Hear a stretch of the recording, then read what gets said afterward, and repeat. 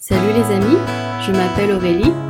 Education Monsters est un podcast sur l'éducation multiculturelle. Salut tout le monde sur Education Monsters, ici c'est Aurélie. Je suis ici avec mon amie Reza, que j'ai rencontrée sur la plateforme italki parce qu'on prenait des cours de français ensemble. Donc bienvenue à toi Reza, comment vas-tu? Ça va bien. Je suis contente de te voir, Aurélie. Moi aussi, je suis super contente parce que tu es l'une de mes meilleures étudiantes, celle que je préfère le plus. Et d'ailleurs, on a eu beaucoup de liens sur nos conversations parce que ton français est non seulement très bon, mais en plus, tu as des conversations vraiment, vraiment intéressantes. Ah, merci, Aurélie, mais j'ai un bon prof avec toi. Hein? Merci. Donc, je vais te présenter à nos auditeurs.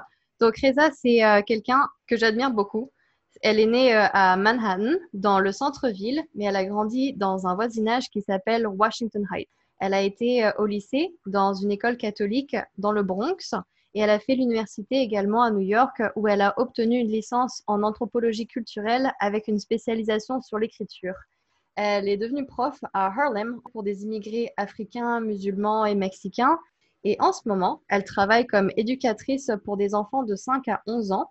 Donc, est-ce que tu veux commencer par nous parler de ton éducation et comment est-ce que tu as commencé et comment tes parents t'ont élevé? On était trois enfants à la maison. Mon père et ma mère, ils n'ont pas fini le lycée. Ils sont émigrés ici parce qu'ils n'avaient pas beaucoup d'opportunités chez eux, à la République dominicaine. Mon père, il est très intelligent, je pense. Il est venu juste quand les Américains sont allés là-bas parce qu'il avait un dictateur et il est venu ici et il n'avait pas beaucoup d'expérience de travail. Il était dans une petite ville chez lui et ici. Il a trouvé un bon travail dans un immeuble. Il nettoyait et il répare. Et je me souviens, il était fier de son travail. Il avait un uniforme et tout ça. Et moi, je me souviens l'âge quand je n'étais pas fière de lui. Et je pense que ça arrive beaucoup avec les enfants des émigrés. Et il est allé me chercher à l'école avec son uniforme et j'avais la honte. Je ne voulais pas le voir comme ça dans son uniforme. Et je comprends maintenant pourquoi les enfants sont méchants quelquefois. Et j'avais l'âge où on commence à voir la classe dans la société, qui a le pouvoir. Et mon père, avec son gros accent, il est venu me chercher, il criait mon nom en voix haute et moi j'ai la honte parce que son accent était très très fort et il s'en fichait, il me parlait en espagnol devant beaucoup des enfants. Il y avait les enfants dominicains là aussi, mais il y avait des autres aussi et moi je ne voulais pas qu'ils sachent qu'on parlait l'espagnol à la maison. Est-ce que pour lui, il éprouvait une certaine loyauté envers les États-Unis parce que c'était le pays d'accueil, c'était le pays sauveur? Moi, je l'ai vu un peu comme ça quand j'ai échappé à la France, même s'il n'y avait pas des troubles politiques comme un dictateur, comme tu disais, en République dominicaine. Mais vu que c'était le pays qui m'a accueilli, j'étais tellement fière. Je crois que mon père, il est différent. Je crois que ça, c'est le cas pour ma mère. Elle était très fière d'être ici. Elle adorait la vie américaine. Tous les magasins, la facilité des choses, parce qu'elle était très pauvre chez elle. Mais mon père, il aimait, il avait beaucoup d'amour pour son pays. Il est venu parce que son parent lui envoyé ici à cause de la politique. Ils avaient peur pour lui, mais c'est pas comme s'il voulait venir ici. Est-ce qu'il est venu tout seul? Il est venu tout seul. Il a trouvé des amis de son petit village qui travaillaient ici déjà dans les petites bodegas qui sont très communs ici, sont les petites épiceries dominicaines. Ce sont très populaires à New York maintenant. On sait, si tu habites à New York, qu'est-ce que c'est une bodega. Et je me souviens, mes parents discutaient et ma mère, elle était toujours fâchée avec mon père parce qu'elle disait, tu n'es pas content d'être ici, on a des opportunités, comment tu vas pas parler mieux de ce pays? C'était pas facile pour lui parce que c'est pas qu'il n'aimait pas ce pays, mais c'est compliqué. Il n'était pas d'accord avec les choses, la politique ici, même s'il habitait ici. Est-ce que tes parents se sont rencontrés en République dominicaine ou ici? Ils viennent de le même petit village. C'est près de Monte Cristi, c'est près de la frontière avec l'Haïti. Ils se sont connus quand ma mère avait 13 ans. Mais ses parents n'aimaient pas mon père Donc, ça n'a pas marché au début et elle s'est mariée avec quelqu'un d'autre de le petit village. Est-ce que c'était arrangé? C'était pas arrangé, mais les familles se connaître et la mère de ma grand-mère, elle aimait cette mec. Elle n'aimait pas mon père parce qu'il était très dans la politique. Il était toujours en train de faire des manifestations, d'aller à la capitale et tout ça. Et ma mère, elle était plus jeune, 7 ans plus jeune que mon père. Aussi, ça c'était pas un problème pour eux, mais à cause de ma tante, elle a trouvé un visa pour venir aux États-Unis. Elle a quitté son mari. Elle avait des problèmes. Elle était trop jeune. Elle avait 18 ans quand elle était avec lui. C'est fou. Très jeune et très jeune pour être mère aussi. Elle a pris l'opportunité de venir ici. Elle avait déjà 25 quand elle est venue. Elle a trouvé mon père et je crois que c'était facile pour elle. Elle a décidé de se marier avec lui, elle lui connaître. C'était la facilité et la culture qui a fait qu'elle a choisi mon père encore et voilà. Est-ce que tu crois que c'est vraiment le hasard ou est-ce qu'il y a des coïncidences ou c'est le destin? Oh, le destin. Je ne sais pas si on peut dire que c'est le destin parce que mais mon père, il était toujours amoureux de ma mère. Et je crois que pendant les années 70, la communauté dominicaine était plus petite et c'était plus facile de se rencontrer. Pas comme maintenant. Ils venaient de la même petite ville et tout ça. Donc, mais peut-être mon père, il a su quelque chose. Je veux lui demander. C'est une bonne question. Et comment est-ce que ta mère a réussi à convaincre ta grand-mère cette fois-là de se marier avec lui? Ah, il y avait la distance. Elle était aux États-Unis. Elle était libre. Elle était ici. Il a Et, pris les parents. oui, sans les parents, c'était sa première fois d'être indépendante. Oui, elle était libre ici, sans parents. Elle était avec ma tante, qui était comme sa mère, parce que ma tante, elle a eu 23 ans, plus vieille que ma mère. Elle peut être sa mère, quand même. Waouh, c'est un gros écart, ça. Oui, ma grand-mère a eu beaucoup des enfants. Ça, c'est le rencontré entre mes parents. Et ils sont encore ensemble depuis presque 50 ans déjà. Waouh, Presque. félicitations. Oui, je sais pas, les mariages du passé, c'était plus, je crois, un contrat, c'est une décision d'être ensemble, ils sont la famille, c'est la famille. C'est pas comme moi ou ma soeur, on a le choix de choisir plus et de changer d'avis et tout ça. Et est-ce que tu crois qu'il y avait aussi l'aspect religieux dans le mariage de tes parents?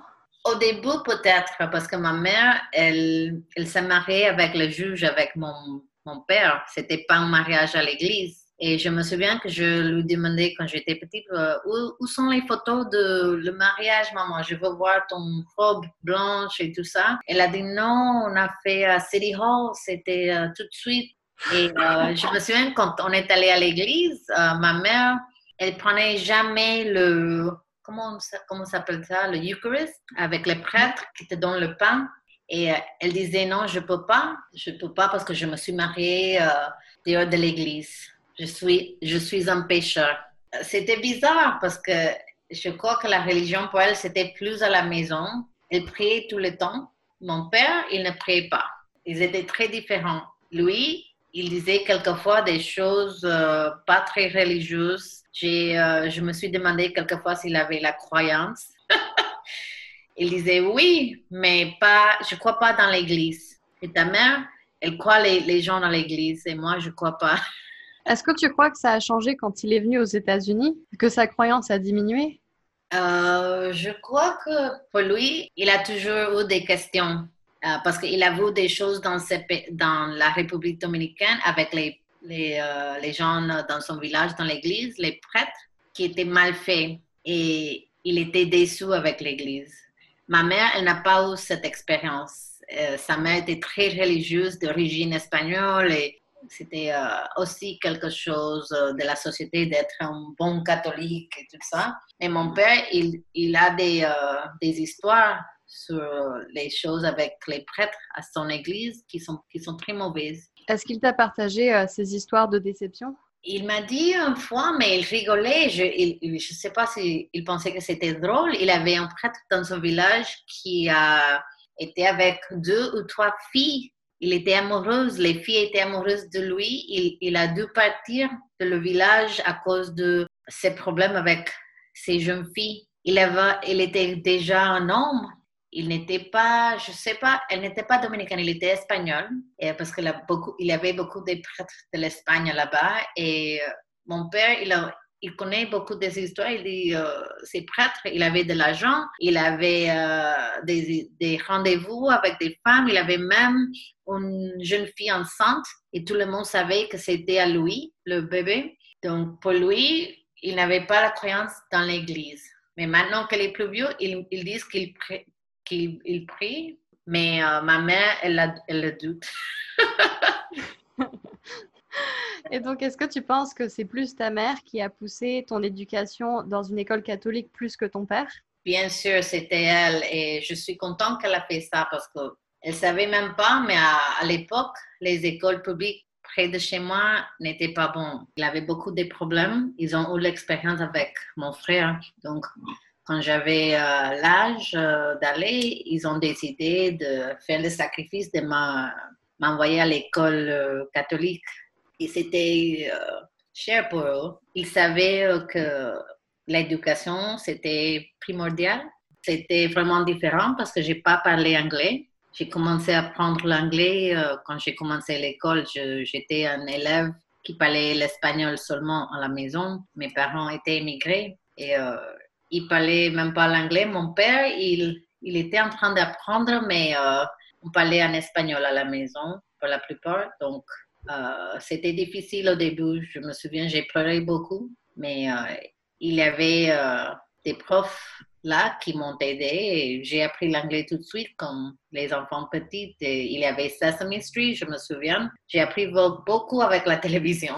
Et je sais ça parce que j'avais beaucoup de copines qui sont allées dans les écoles publiques et je peux voir la différence, comment on écrit, comment on parlait. Et puis la langue anglaise, c'est ok, quelque chose qu'on voit du P, mais aussi c'est quelque chose qui est malléable. Donc il y a plusieurs dialectes. Donc Ouais. une personne qui va parler aux États-Unis ne va pas parler de la même manière, même avec, que ce soit dans le sud ou dans le nord, ou aussi selon les ethnicités, il va y avoir des accents. Et je pense que la langue anglaise, ça se réduit pas que à la langue anglaise parlée par les blancs, mais c'est aussi tous les autres dialectes et tous les jeux de population qui utilisent des slangs, qui utilisent des accents, qui utilisent par exemple ain't ou gonna.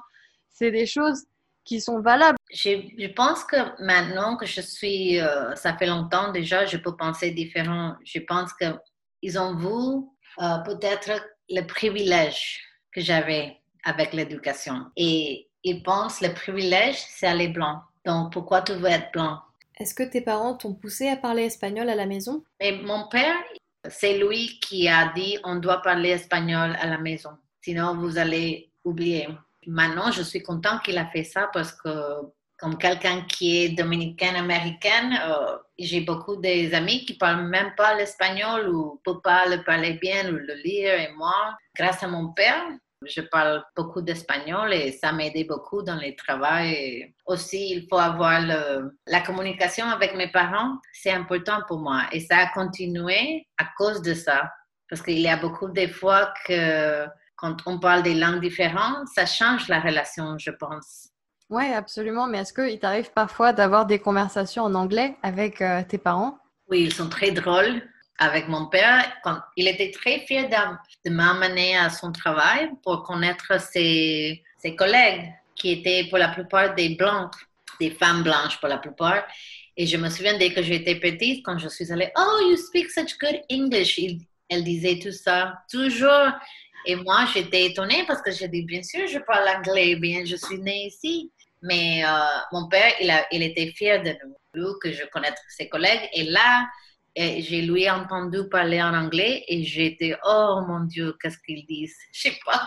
Je savais même pas comment les gens là lui compris parce que son accent était très, très fort. Mais il avait une belle relation avec ses femmes. Elle lui adore et ils se comprennent. Il parlait toujours en anglais avec eux, mais avec un accent très bizarre. Et c'était moi peut-être, comme j'étais habituée à lui écouter en espagnol, c'était bizarre pour moi de l'écouter en anglais, mais il s'est débrouillé. il a bien fait parce qu'il parlait que l'anglais au travail. Mhm. Et avec tes frères et sœurs, quelle langue est-ce que tu parlais? Oh, ça dépend. Maintenant, on est plus vieux, mais quand on était petite, c'était presque l'anglais. Mais je crois que quand on était adolescent, ça commence à changer parce qu'on veut avoir la langue secrète. On veut dire des choses devant des autres gens qu'ils ne comprennent pas quelquefois. Ici, il y a la culture. On commence à danser les merengues, les bachatas. Et on écoutait la musique dominicaine, donc on a écouté les expressions dominicaines, on est allé là-bas. Il fallait parler l'espagnol ensemble quelquefois avec la famille. Et maintenant, je suis en train de lire un petit livre, c'est Microfiction, d'un écrivain dominicain. Et j'appelle ma sœur tout le temps pour le lire en voix haute. Je veux qu'elle écoute les expressions dominicaines et on rigole beaucoup. Il y a mon frère aussi, il est né là-bas. Il est très, très dominicain. Donc, quand on parle avec lui, il utilise des expressions de qu'est-ce que tu as dit maintenant et essayer de comprendre. Et j'aime bien la langue en espagnol parce que c'est la langue dominicaine d'espagnol. C'est pas l'espagnol de notre pays. C'est très particulier à nous. Je sais pas, c'est quelque chose que je trouve important pour nous, pour l'intimité de la famille aussi. Mhm. Est-ce que tu peux nous donner un exemple d'une expression que tu connaissais pas avant? Par exemple, c'est pas une expression, mais c'est un mot, vitilla. Avant de demander à ma mère ou ma famille, j'ai lu ce mot et j'ai demandé à une fille dominicaine, une prof à mon travail, une autre éducatrice, parce qu'elle est née là-bas. Et elle a rigolé beaucoup. Elle dit, comment est-ce que tu sais pas qu'est-ce que c'est ce mot? Tu n'es pas dominicaine, toi. Et j'ai dit, oh, bon, je suis née ici, j'ai jamais écouté ce mot. Et elle a dit que Vitilla, c'est stickball. À la République dominicaine, le baseball est très populaire. Mais dans les petites villes où les gens sont très pauvres, ils n'ont pas les choses pour jouer le baseball. Ils en faisaient le jeu avec des choses de bois. Même, ils faisaient les balles avec des trucs qu'ils trouvaient dans la rue pour jouer le baseball. Donc, mais c'est pas vraiment baseball parce que les trucs qu'ils utilisent sont pas the bat and the ball. Mais c'est très populaire là-bas. Même avec les gens qui sont pas très pauvres, ils aiment les enfants jouent dehors. Moi, j'ai jamais fait ça. J'ai jamais passé les étés là-bas, donc j'ai pas eu les mêmes expériences que les enfants dominicains. Donc, j'ai pas connu. Aussi, il y a Yung Yung, par exemple. C'est quoi ça? C'est un truc qu'on boit, c'est c'est comme le glace, ice, avec de framboises ou on peut utiliser des sirops qui ont des saveurs différentes. C'est très bon. C'est dans l'été, il faut goûter. C'est très bon, mais j'ai pas écouté jamais ce mot yum yum. Et comment tu l'appelais dans ta famille? Ou est-ce que tu le buvais pas? Oui, parce que quand on a grandi à Washington Heights, il y avait dans les coins, pendant l'été, des gens qui vendaient mais ils étaient cubains, portoricains, ils étaient des autres pays du Caraïbe. Donc, on n'a pas écouté Union, on a écouté Frio Frio, Piragua. Il y a des noms différents dans chaque pays. Mais j'ai demandé, parce qu'un jour, j'ai écouté quelqu'un dire Union. Et moi, j'ai pensé que c'était un mot asiatique ou quelque chose d'autre. Je dis, c'est quoi Union? Et dis-moi, est-ce que tu as essayé d'apprendre l'espagnol à tes enfants? Ah oui, et j'ai pas fait un bon travail. C'était très difficile pour moi. Je vois maintenant comme adulte que je parle beaucoup plus d'anglais et je pense en anglais, j'écris en anglais, je lis en anglais. Quand j'ai eu mes enfants, j'ai su que ça doit être difficile de l'enseigner l'espagnol, mais aussi son père, il ne parle pas l'espagnol. Donc, avec les deux parents, c'était difficile parce qu'il faut se comprendre dans la famille, oui. Je sais pas, j'ai essayé, c'était beaucoup plus facile quand ils étaient bébés, ils commencent à apprendre. Ils utilisent l'espagnol et j'avais des babysitters à propos, qui parlaient en espagnol. Mais mon ex-mari, il parlait pas l'espagnol et voilà, on a dû parler l'anglais même quand il y a des situations compliquées et aussi il y a l'école. et ça commence à changer. Ils ont fait le choix de parler en anglais. Et ça, c'est très normal. Les enfants veulent parler la langue, the cool language, oui. Ça, c'est l'anglais. On est à New York. Mais maintenant, mon fils, il a 18 ans. Ils me disent, maman, pourquoi tu ne m'as pas appris l'espagnol? Et j'ai dit, mais j'ai essayé, tu ne te souviens pas? C'est toi qui as résisté. Et ma fille, elle a 13 ans. Elle aime la bachata, elle aime la musique, le reggaeton, elle aime la musique, mais elle n'est pas très intéressée maintenant pour l'instant. Elle est très intéressée à le français, comme elle m'écoute à moi dans mes cours avec toi. Quelquefois, elle dit, ah, je veux prendre le français aussi, moi. Et je lui ai dit, mais tu dois apprendre bien l'espagnol avant parce que ça va t'aider avec le français. Comment est-ce que tes enfants font pour communiquer avec tes parents? Ça, c'est vraiment drôle parce que mes parents, Louise, l'adorent tous les deux. Et j'écoute mon fils quand il essaie. C'est un peu bizarre parce qu'il veut vraiment parler en espagnol avec ma mère. Il parle même s'il fait beaucoup de fautes de conjugation et tout ça. Et elle lui entend et elle essaie de parler avec un espagnol. Mais quelquefois, c'est l'opportunité de ma mère de parler en anglais. Je me souviens quand elle parlait même pas l'anglais et maintenant qu'elle est plus vieille, elle veut parler en anglais avec mes enfants parce qu'elle veut être plus proche. Mais mon fils, il essaie tous les temps et c'est un mélange, je pense. Ils parlent tous les deux parce qu'il y a des mots qu'il ne peut pas dire en espagnol. Et ma fille, elle dit des petits mots. Bien, estoy bien. Elle essaie de faire mais après la conversation, c'est plus court avec ma fille. Mais ça n'arrête pas ma mère d'essayer de parler avec eux quand même. Ils parlent avec la nourriture, avec des choses, l'amour. On peut parler avec l'amour, je pense. Il ne faut pas utiliser les mots quelquefois. C'est vrai. Donc, on parlait d'éducation religieuse. C'est quelque chose que tu as reçu de la part plus de ta mère que de ton père. Est-ce que c'est quelque chose que tu as transmis à tes enfants aussi? Bon, à l'école, j'ai eu la classe de religion. C'était, il faut apprendre les prières, l'histoire de Jésus, la Bible. C'est avec plus de structure. Et chez moi, ma mère, je crois qu'elle avait sa version différente de la religion. Elle priait toute seule pendant le carême. Elle était très religieuse chez nous. On nettoyait, on ne parlait pas, on priait, on ne mangeait pas la viande les vendredis, on suivait les choses. Mais elle n'est pas toujours allée à l'église avec nous. Mais elle n'est pas toujours venue. Il y avait beaucoup de contradictions, je crois, et aussi elle voulut qu'on continue avec la religion, mais moi, je n'ai pas continué avec mes enfants parce que quand je me suis mariée, mon ex-mari, il n'était même pas catholique. Donc, ça a changé les choses un peu. Ils n'étaient pas dans une école catholique comme moi. Donc, moi, je n'ai pas insisté qu'ils continuent tous les deux. J'ai fait le baptême, mais c'est tout. On a arrêté là. Et pour moi, c'est avoir la foi en quelque chose. Je ne sais même pas si Dieu est un homme ou une femme. Je parle comme ça avec mes enfants. Et pour ma mère, je ne le dis pas à ma mère que je dis des choses comme ça parce que pour elle, c'est difficile d'écouter ces choses et elle était un peu déçue que je n'ai pas suivi les choses qu'elle a fait avec nous. Je crois qu'il y avait l'influence de mon père aussi. Et aussi mes expériences à les écoles catholiques, j'ai décidé que mes enfants ne vont pas aller à l'école catholique.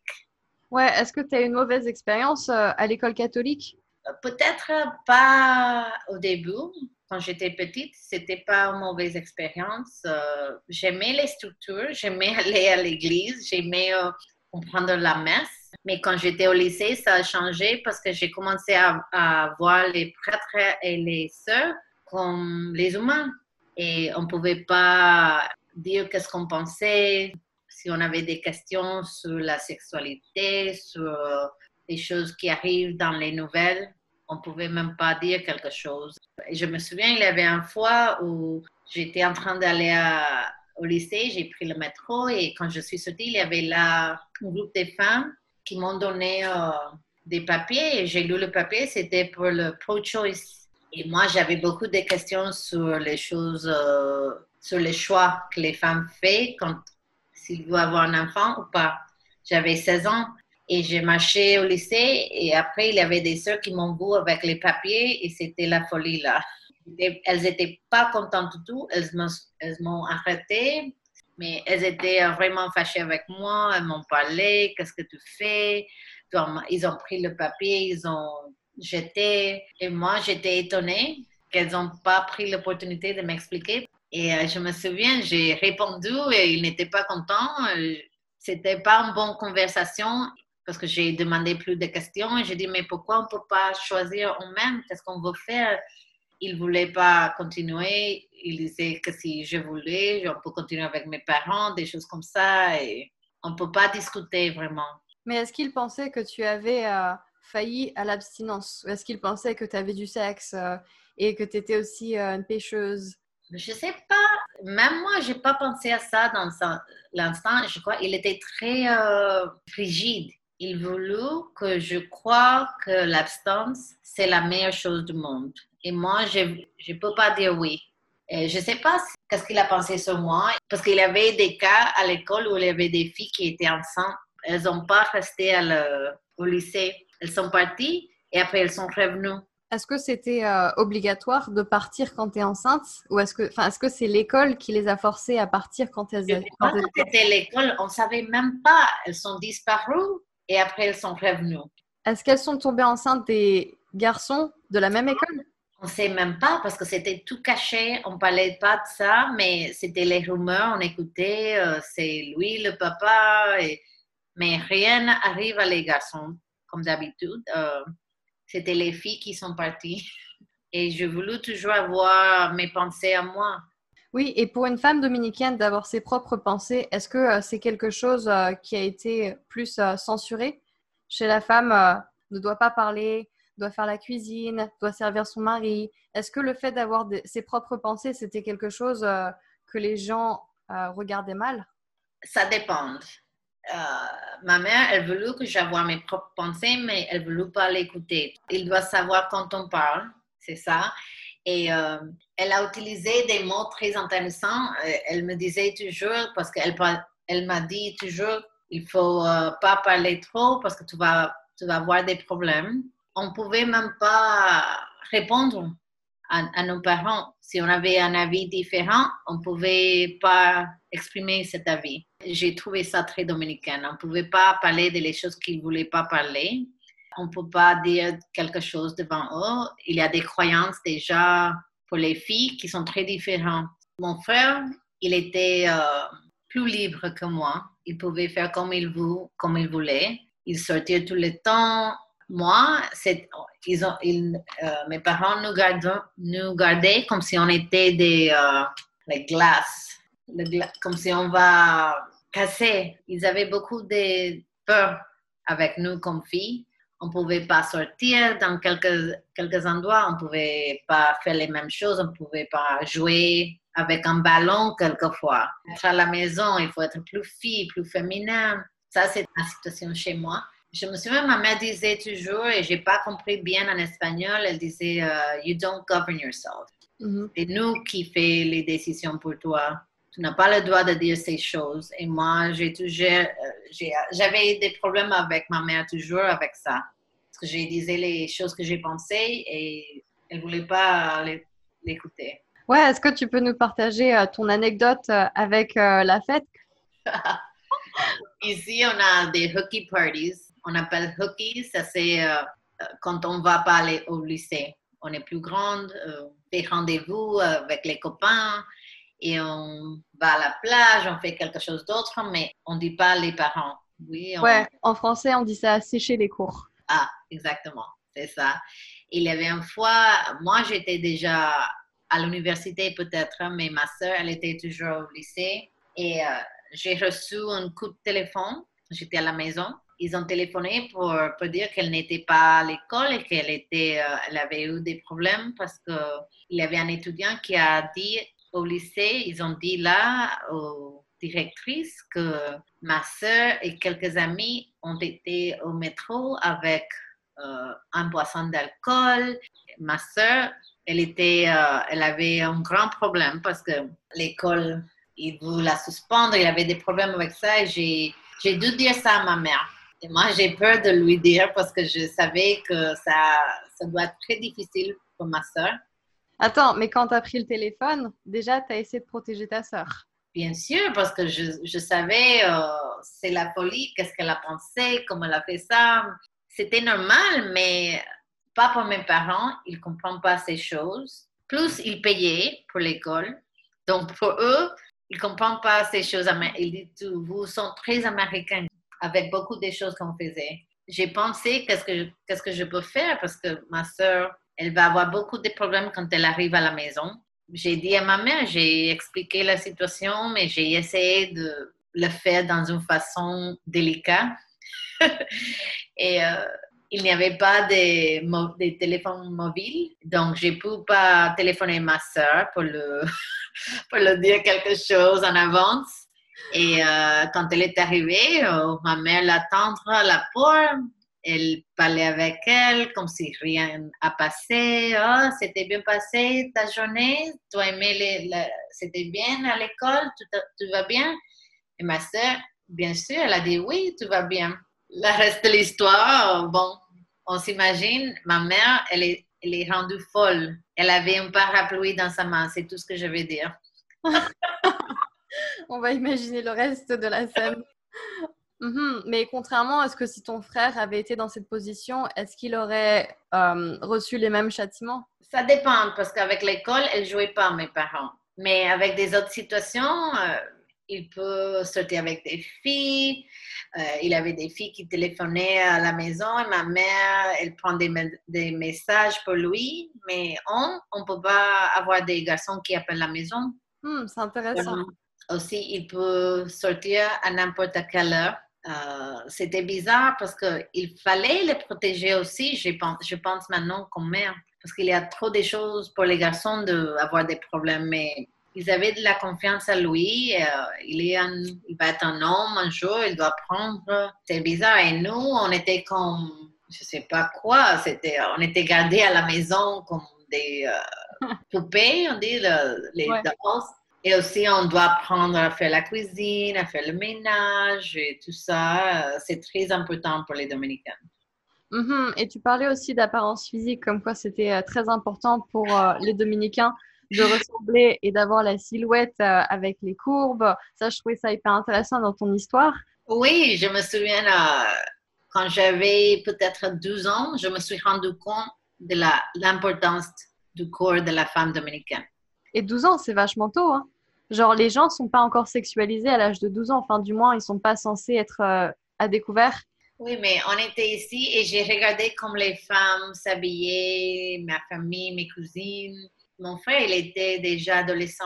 Il m'a dit un jour, tu sais, tu n'as pas des grandes fesses, toi. Tu n'as pas des fesses. Je suis désolée, mais tu n'as pas des fesses, toi. Tu vas avoir des problèmes pour te marier. Et moi, j'étais surpris et j'avais peur. J'ai regardé mes fesses dans le miroir. J'ai essayé de voir qu'est-ce que c'est le problème ici. Et je commençais à voir les corps différemment. Toujours, j'étais très consciente de voir les corps des femmes. Comment elles s'habillaient. Les femmes dominicaines étaient toujours avec, tu sais, la silhouette très traditionnelle d'avoir la petite taille. Mais on peut avoir des gros fesses, des grandes jambes, des gros seins et tout ça. Mais il faut s'habiller d'une façon différente. Et ça que j'aimais, c'était qu'il ne faut pas être trop mince. Dans la culture dominicaine, ils aimaient n'importe quelle femme, mais il faut avoir le corps charnu. Oui, ils aiment ça. Et c'est toujours à penser à la vie des hommes. C'est pas pour les femmes. Mais je me rappelle quand j'étais à Boston, j'ai travaillé dans une compagnie pharmaceutique avec ma meilleure amie qui est dominicaine. Et il y avait aussi un autre Dominicain qui travaillait à la cafétéria. Il était le cuisinier et il essayait de la draguer. Et donc, il lui offrait toujours des plats, il lui offrait à manger. Et puis, tu sais ce qu'elle m'a dit? Elle m'a dit, les Dominicains, ils pensent que c'est facile. Tu leur donnes du chewing-gum et c'est bon, tu as son numéro. Et il lui a donné du chewing-gum. C'est pas vrai. Et ensuite, il a vu que ça marchait pas. Donc, il a essayé avec moi et il m'a dit, ah, tu as des grosses fesses, on dirait que tu as mis de la saline injectée comme les Dominicaines. la saline. Et puis il disait que c'était, oui, c'était des grosses fesses pour une asiatique qui sont d'habitude plates. Et moi, je ne savais pas que les gens mettaient de la saline, que c'était des injections, tu sais, à la seringue. Je ne savais pas que c'était commun là-bas. Oui, maintenant, ça, c'était pas commun quand j'étais petite, mais maintenant, pas que ce qui se passe, et je crois que ça devient très populaire, mais partout. La République dominicaine, c'est pas le seul pays. Il y a l'Amérique du Sud, il y a la Colombie, il y a... Ici, je vois beaucoup de Dominicains qui ont fait ça, les salines. C'est très commun de... Tout le monde veut avoir maintenant, grâce à J-Lo peut-être, les gros fesses. C'est un peu bizarre, c'est exagéré quand même, je pense. C'est pas naturel. J'ai voulu des gros fesses quand j'étais petite. Et qu'est-ce que tu as répondu à ton frère quand il a dit que tu n'avais pas de fesses? J'ai pas très bien compris pourquoi il m'a dit ça. J'étais trop mince. Ça, c'est pas une bonne qualité, peut-être, pour quand on était fille, parce que j'étais à l'âge où on commence à changer un peu. Et après, je me regardais toujours dans les miroirs pour voir si mes fesses ont grandi. Et j'ai regardé les fesses de toutes les autres filles. J'ai dit, qu'est-ce que c'est le truc avec les fesses? Les Dominicaines, même les femmes, on parle toujours sur les corps des femmes, pas les corps des hommes. Ouais, il y a les fesses, il y avait aussi également le thème sur les cheveux.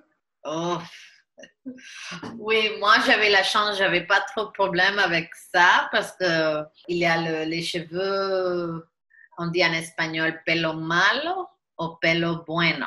On utilise l'expression c'est les cheveux mal ou mal faits ou des mauvais cheveux ou des bons cheveux. Et ça, c'est horrible parce qu'on grandit avec soi, avec cette expression, on parle comme ça. Si tu as la chance d'avoir les bons cheveux, ça va, parce que tu peux aller au salon tout le temps et tu n'as pas de problème, des traitements et tout ça. Mais dans une famille, il y a toujours des cheveux différents, je trouve, avec les Dominicains, parce qu'on vient de partout. Et par bons cheveux et mauvais cheveux, est-ce que tu peux définir ce qui est bon et ce qui est mauvais? Bon, si on a les cheveux très frisés, comme si on peut voir qu'on vient d'origine africaine, ça veut dire que tes cheveux sont mauvais. S'ils sont très bouclés, un afro, quelque chose comme ça va pas. Il faut faire des traitements pour des lissants pour avoir les cheveux lisses. Mais les cheveux lisses et un peu bouclés, ondulés, ça va. Ça, c'est les cheveux, ce sont les cheveux bons. Et même si tu as les cheveux bouclés, les gens veulent que tu fais un lissant, que tu fais du brushing. Si tu vas aller au travail, il faut faire des brushing. Si tu vas à une soirée, ils trouvent que les cheveux bouclés, c'est trop fou quelquefois. Mais c'est plus populaire maintenant. Ça change à la République dominicaine. Ici, on fait comme on veut, je crois, avec les cheveux. Mais quand même, ma mère, quand elle me voit, quelquefois, elle me dit, quand est-ce que tu vas faire tes cheveux? Pourquoi tu as les cheveux toujours bouclés? Quand est-ce que tu vas faire le lissant pour te voir plus professionnel? C'est dans la culture, elle préfère ça. Mais moi et ma soeur, on a changé ça un peu. On utilise les cheveux comme on veut toujours, même avec notre fille. On l'enseigne d'aimer ses cheveux parce que ma fille, elle a deux cultures. Elle a les cheveux très, très bouclés, plus bouclés que les miennes. Donc, je essaie qu'elle aime ses cheveux, de faire des choses, des trucs qu'elle aime avec ses cheveux et j'insiste pas qu'elle lisse ses cheveux. Donc, ça, c'est différent, les générations. J'ai connu une personne asiatique qui avait les cheveux bouclés. Et là, c'était génétique. On ne savait pas pourquoi. Même sa tante avait les cheveux bouclés, mais même elle voulait lisser ses cheveux pour avoir l'air encore plus asiatique. Oui, ça c'est intéressant. Moi, je travaille où je travaille, c'est un voisinage chinoise. Et j'ai beaucoup des étudiants chinoises et les fois quand j'ai fait mes cheveux lisses, ils aimaient bien, ils voulaient j'adore tes cheveux comme ça, mais en même temps, il y avait des filles là qui voulaient toucher mes cheveux bouclés. Parce que moi, je pensais que si tu avais quelque chose, tu voulais le contraire. Donc, si tu avais les cheveux lisses, tu voulais les cheveux bouclés, ou si tu avais les cheveux bouclés, tu voulais les cheveux lisses. Il a toujours un côté, est-ce que tu peux contrôler ton apparence physique? Est-ce que tu as l'argent de pouvoir contrôler ton physique? Oui, c'est intéressant. J'ai vu ça avec les éducatrices où je travaille. Il y a beaucoup de jeunes filles asiatiques. La plupart, elles sont chinoises. Et même entre eux, je vois, il y a une façon de voir les filles plus minces. Il faut être très, très mince pour être considérée belle. Ouais, absolument. Ça, je peux vraiment le confirmer. Je pouvais même pas rentrer dans des vêtements asiatiques quand je suis partie au Cambodge. J'étais adolescente et déjà qu'il y avait beaucoup de problèmes d'apparence et en plus on était un peu self-conscious, mais du fait que je pouvais pas rentrer dans des jeans, je pouvais même pas rentrer dans les soutiens-gorge parce que le Oh, soutien-gorge il était trop serré et c'est marrant parce ils sont mal formés. Donc, les soutiens-gorge asiatiques, ils sont très pointus. C'est comme s'ils te montraient beaucoup de seins. Mais les années 50. ouais, mais le tour de taille était vraiment, vraiment petit. Ouf. J'ai une copine, elle vient de Shanghai, elle est shanghaïnaise. Elle est très grande et elle est plus grosse. Elle m'a dit que c'était très difficile quand elle est allée en Chine parce que les gens là étaient étonnés comme tu es grande, comme tu es grosse. Elle le disait, même dans les magasins, elle ne pouvait pas trouver des trucs et elle a dû aller chez les dames qui faisaient les choses à main pour le faire des robes parce qu'elle ne trouvait pas. Et c'était très difficile parce qu'elle a un corps très, elles ont dit, elle est très américaine. Et maintenant, je trouve qu'elle a un bel corps, mais c'est le point de vue, je pense. Ça dépend de qui regarde. Ouais, c'est une question de perspective. Et puis, je pense que pour les garçons, c'est bien d'être vu très grand, très fort. Mais chez les filles, c'est bien d'être vu plutôt fine et petite. Et je me demande si c'est aussi une question de soumission. De voir que quand la fille est petite, il y a aussi l'attrait, le fétiche asiatique aux États-Unis. Quand les Asiatiques sont arrivés en tant qu'immigrés, les filles asiatiques s'intégraient beaucoup parce qu'elles étaient désirées. C'était le corps mince, il y avait aussi la mentalité soumise, alors que les hommes asiatiques étaient vus comme très efféminés, petits et du coup pas masculins du tout. On peut voir que ça continue, mais j'espère que ça change peu à peu parce que c'est pas une bonne façon. La soumission, c'est pas quelque chose qu'on veut. Et c'est plutôt quand les femmes asiatiques deviennent plus américaines aussi, je pense que ça va changer. Quand tu ne satisfais pas un stéréotype, par exemple de la femme asiatique, pourquoi est-ce qu'elle n'est pas soumise? Les gens sont déçus de ne pas confirmer ce stéréotype. Ah. Mais je me demande s'il y a des femmes asiatiques qui font une décision consciente de ne pas sortir avec des hommes chinois à cause de la culture, des choses, traditions. Elle ne veut pas suivre la tradition des femmes asiatiques qui fait tous à la maison et les hommes sont très machos aussi, je pense. Ouais, ça dépend des générations parce que je sais que quand j'étais plus jeune, c'était très important pour les familles. Par exemple, ma famille qui me disait bon, tu peux te marier avec quelqu'un, mais choisis plutôt quelqu'un de blanc. Parce qu'il y a aussi une domination blanche. Et le blanc, ça veut dire le pouvoir, ça veut dire aussi que tu es riche. Il y a aussi l'image de la personne qui est plus beau, avec un nez plus fin, avec des enfants métis. Donc ça, c'était beau d'avoir la peau claire. Et très peu de gens de ma famille, dans ma génération, se sont mariés avec des Asiatiques. La plupart de mes cousins sont métissés de nos jours et métissés blancs, hein. Ça, c'est très intéressant que tu dises ça parce que quand j'étais petite, ma mère aussi, peut-être à cause de son expérience, elle disait toujours, vous ne pouvez pas vous marier avec un homme dominicain. Ils ne sont pas des bons maris. Il faut éclairer la race. Vous pouvez trouver un homme blanc, un Américain. Pour elle, un Américain, c'était quelqu'un de blanc. Et comme ça, vous allez avoir des enfants avec les cheveux lisses, la peau plus claire. C'était bizarre d'écouter ça. Et moi, j'ai compris le truc avec de ne pas te marier avec un Dominicain parce pour moi, ils étaient très machos. J'ai dit, bon, ça va, mais avec le truc, il doit être américain blanc, ça, c'était difficile de comprendre. Mais c'est normal pour beaucoup de gens dominicains. Ils pensent que, comme tu as dit, le pouvoir, la puissance, ça vient d'être blanc. Est-ce que tu es déjà sorti avec un Américain blanc parce que tu as eu les influences de ta mère? Jamais. Jamais. Non, je crois qu'ils ne sont pas attirés des filles comme moi, peut-être. Je crois qu'on est attiré à les gens qui sont plus comme nous, normalement. Mhm. Pas tous les cas, mais moi, quand j'ai trouvé mon ex-mari, j'ai pensé qu'il était dominicain. Quand je Mhm. l'ai vu, il était plus foncé que moi. J'ai dit peut-être il est dominicain ou il vient des îles. Il n'était pas blanc du tout, mais il avait les yeux clairs. J'ai pensé qu'il est mélangé, je ne sais pas quoi, mais il peut être dans ma famille. Et j'étais vraiment étonnée quand j'ai su qu'il n'était pas dominicain, qu'il parlait même pas espagnol, qu'il était afro-américain d'origine. Ses parents viennent du sud, une famille qui a été ici pendant longtemps.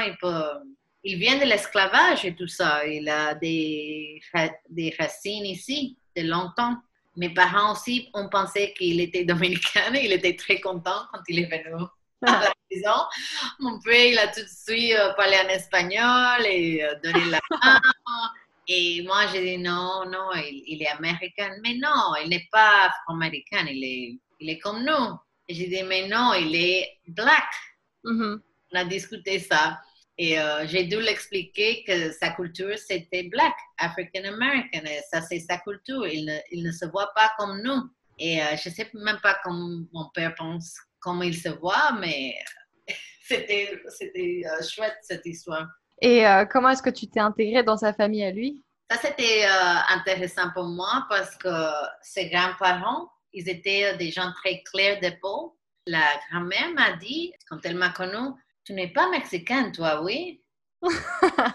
Et j'ai été étonnée, j'ai dit non. Elle a dit, bon, c'est bien ça. Et toi, les cheveux, bon, toi. Elle a utilisé les mêmes phrases que ma mère. Les cheveux bons. Oh, wow. Il y a En beaucoup anglais? de choses qui sont, oui, en anglais, good hair. Il y a beaucoup de choses qui sont la même avec Mhm. la culture.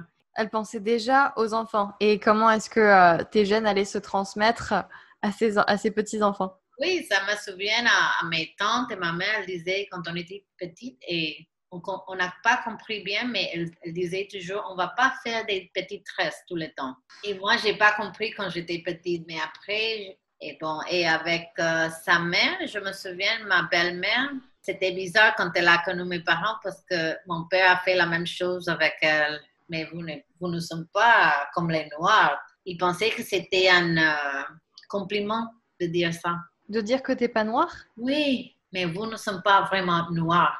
Oh, wow. Bien sûr, on est noirs. Non, mais vous semblez comme les Indiens, quelque chose comme ça. Et moi, j'ai dû l'expliquer. Non, papi, ils sont d'ici, africains-américains, mais ils ne connaissent pas bien l'histoire. Oui, mais surtout que dire comme s'il y avait une honte. Je ne sais pas s'ils voulaient faire ça ou s'ils voulaient faire le contraire, de dire vous sont comme nous. Moi, j'ai fait beaucoup de travail à en comprendre la race pour moi-même, les bénéfices que j'ai eus avec ma peau claire et les expériences mauvaises que j'avais eues. Et aussi, je sais que je ne peux jamais être dans les chaussures d'un homme noir ou d'une Mhm. femme noire, peut-être. Même si dans ma famille, on peut dire je suis noire aussi, ou on peut dire on n'est pas noir. Ça dépend comment on se voit, mais Ah, je vois, je vois, je vois. Je reçois aussi ça des Asiatiques de Chine qui m'ont dit, mais tu n'es pas comme nous. Il m'a dit, tu es une country girl. Et j'avais pas compris, j'avais 17 ans quand j'étais venue aux États-Unis pour la première fois pour des vacances. Et je savais pas qu'il y avait aussi une mentalité reliée à l'ethnicité de quelqu'un. Et donc, quand quelqu'un me disait que j'étais une white girl, moi, je me sentais un peu insultée. Parce que c'est comme si tu déniais aussi mon côté asiatique. Et c'est pas comme si tu pouvais être juste tout ou rien. Tu peux aussi être un mélange et c'est normal d'accepter que les personnes maintenant immigrées ont plusieurs identités et plusieurs cultures en elles. C'est pas juste tu es blanc ou noir ou tu es comme eux ou tu es comme nous.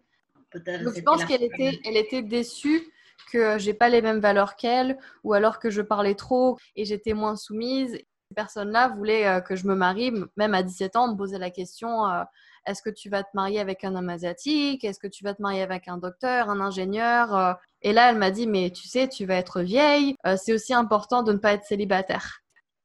Exactement. Et les silences, ça aide pas. J'ai déjà appris ça. Il faut pas avoir peur de le conflit. Mhm. Si on a peur toujours, on reste les mêmes. Je Ouais. pense que les gens d'habitude, la plupart des gens ne sont pas d'accord. Et c'est très bien d'en parler. C'est bien et c'est sain aussi d'avoir un débat et d'écouter les autres et d'avoir du respect et d'être tolérant. Ah, ok. Moi, je pense, bon, on est des générations différentes, toi et moi, mais je me suis mariée, je crois, j'avais 29. Et pour ma mère, elle avait déjà peur.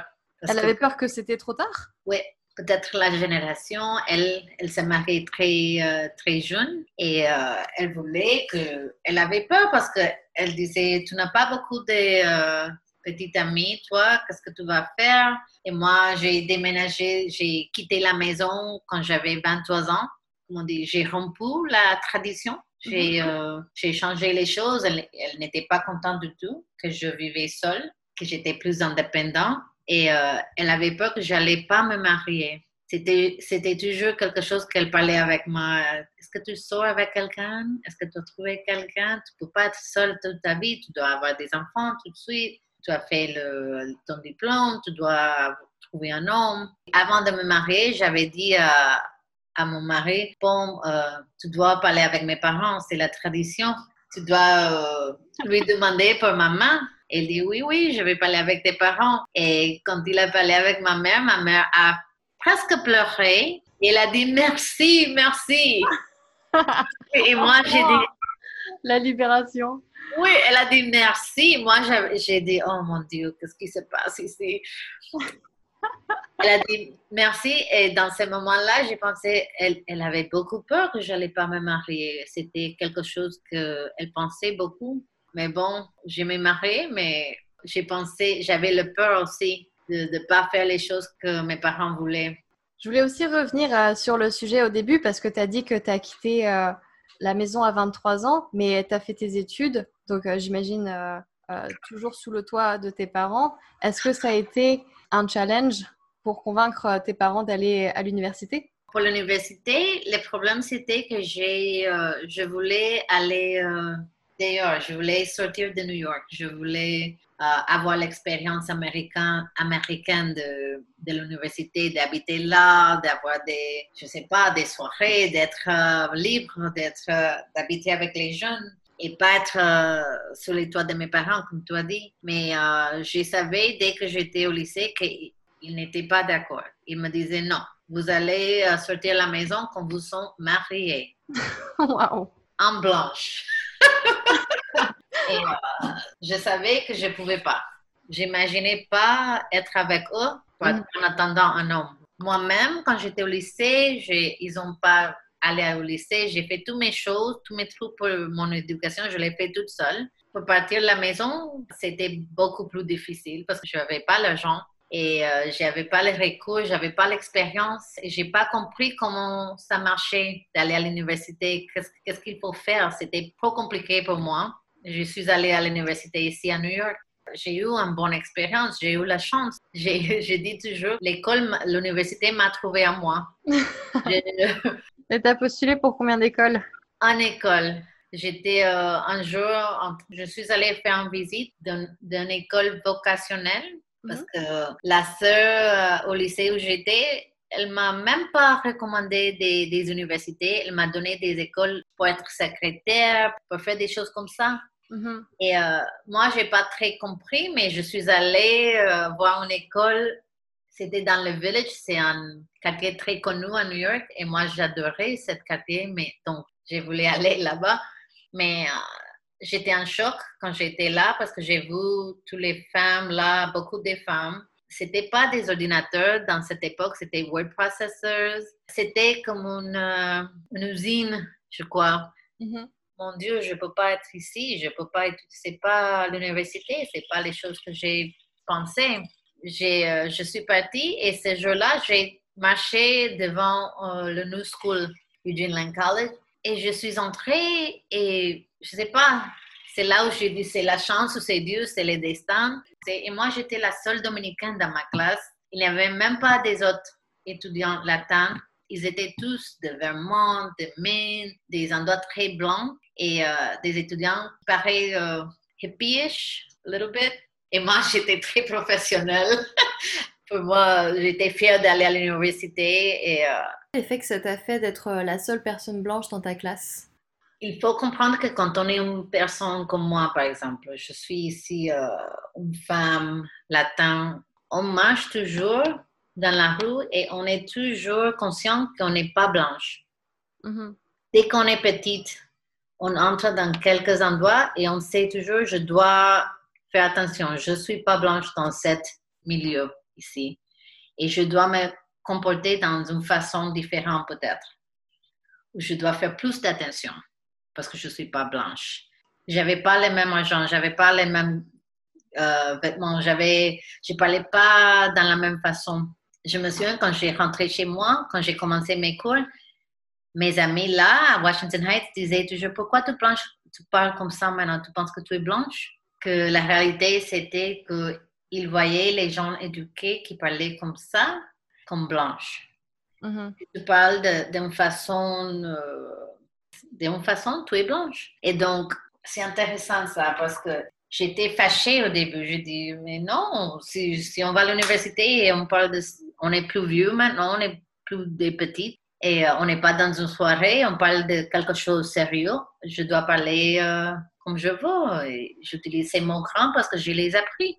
Et Et moi, je trouve ça vraiment intéressant parce que là, on parlait aussi de la suprématie blanche, mais là, c'est pas le cas où ce sont les blancs qui t'empêchent de parler comme ça, mais ce sont les autres gens qui te tirent vers le bas et qui te disent non, tu ne peux pas aller plus haut parce que qui est-ce que tu penses que t'es? Who do you think you are? oui, oui, c'est Donc, ça. c'est les gens du bas qui te tirent et qui t'empêchent même de te réaliser. Je Mais sais pas. pourtant, c'est marrant. Est-ce que tu as le sentiment inverse quand tu vas en République dominicaine parce que tu es considérée blanche en République dominicaine? Donc là, est-ce que c'est inversé? Oui, c'est un problème là-bas quand je vais là-bas parce que je parle pas comme les Dominicains. Je connais pas les mêmes mots, la même culture, même si il voit mon nom, mon prénom, il dit ah, elle est dominicaine. Dès que j'arrive, même si j'ai un passeport américain, mais dès que je parle, ça change un peu. Parce que c'est pas comme si j'ai un accent. Je peux parler comme une dominicaine, mais il y a des mots que je n'utilise pas, il y a des façons d'être qu'il connaît tout de suite. Je suis américaine. Et là, j'étais pas acceptée. Quand j'étais petite, c'était difficile. Les fois que je suis allée, les enfants me disaient que j'étais gringa. Gringa, ça veut dire américaine. Gringa, gringo, c'est une terminologie qui vient de gringo. L'armée, les soldats, ont allé dans les pays latins, ils disaient gringo parce qu'ils voulaient qu'ils parlent. Donc, Ah, non, l'expression, c'est utilisé partout l'Amérique latine. Le Mexique, quand on dit gringo ou gringa, ça veut dire en américain. c'est super intéressant. Donc, moi, je n'étais pas considérée dominicaine. Merci beaucoup pour toutes ces informations. Est-ce que tu aurais un dernier conseil pour nos auditeurs sur Education Monsters? Je pense qu'il faut continuer à lire, à parler avec des gens avec des différentes expériences comme nous, parce que je pense qu'il y a beaucoup de choses en commun qu'on peut trouver, mais aussi il faut accepter les différences, avoir les conflits et continuer à apprendre et faire le travail qu'on fait maintenant, comme toi, qui a cette conversation avec moi. C'est génial. Oh, merci. C'est vrai que la curiosité, c'est super important. Et il faut jamais perdre cette envie d'apprendre, comme tu dis. Et on rencontrera toujours des cultures différentes. Donc, c'est aussi important de, comme tu dis, de s'ouvrir parce que pour eux, nous, on est différents. Et on ne sait jamais l'expérience des autres gens. Il faut essayer de lire la fiction, les choses où on peut voir, être dans les chaussures des autres. Simplement, Mhm. je pense. Et c'est là, je pense, d'où vient cette éducation multiculturelle, c'est qu'il faut qu'on en parle parce qu'elle se fait pas souvent à l'école. Ce sont souvent des gens qu'on croise dans la rue ou même des gens qui ne sont même pas allés à l'école qui nous enseignent le plus. Bien sûr. Et aussi, il faut avoir des différentes perspectives. Pas seulement en perspective, il faut avoir des différentes perspectives, je pense. Ouais, c'était un super conseil. Je te remercie énormément pour ton temps. C'était un plaisir de t'avoir sur ce Merci à podcast. toi, ma prof. Ouais, et comme d'habitude, c'était un super cours de français. Ah, merci. Allez, à bientôt. À bientôt. Ciao. Si vous avez aimé le podcast, je vous invite à partager vos commentaires sur ma page Education Monsters. C'est education-monsters.com. Et vous pouvez également soutenir mes projets sur l'éducation culturelle en faisant des dons mensuels sur ma page Patreon. Le lien est juste en dessous. Si vous faites un don, vous pourriez avoir votre nom sur un de mes articles ou mon podcast. Vous pourriez également choisir le thème de mon nouvel article ou du nouveau sujet de mon podcast. Vous pouvez également me contacter si vous avez besoin de cours de français ou d'anglais. J'utilise la plateforme italki et encore une fois, le lien est en dessous. Vous pouvez aussi m'envoyer un message si vous voulez faire partie de mon podcast et avoir un épisode. Allez, bisous!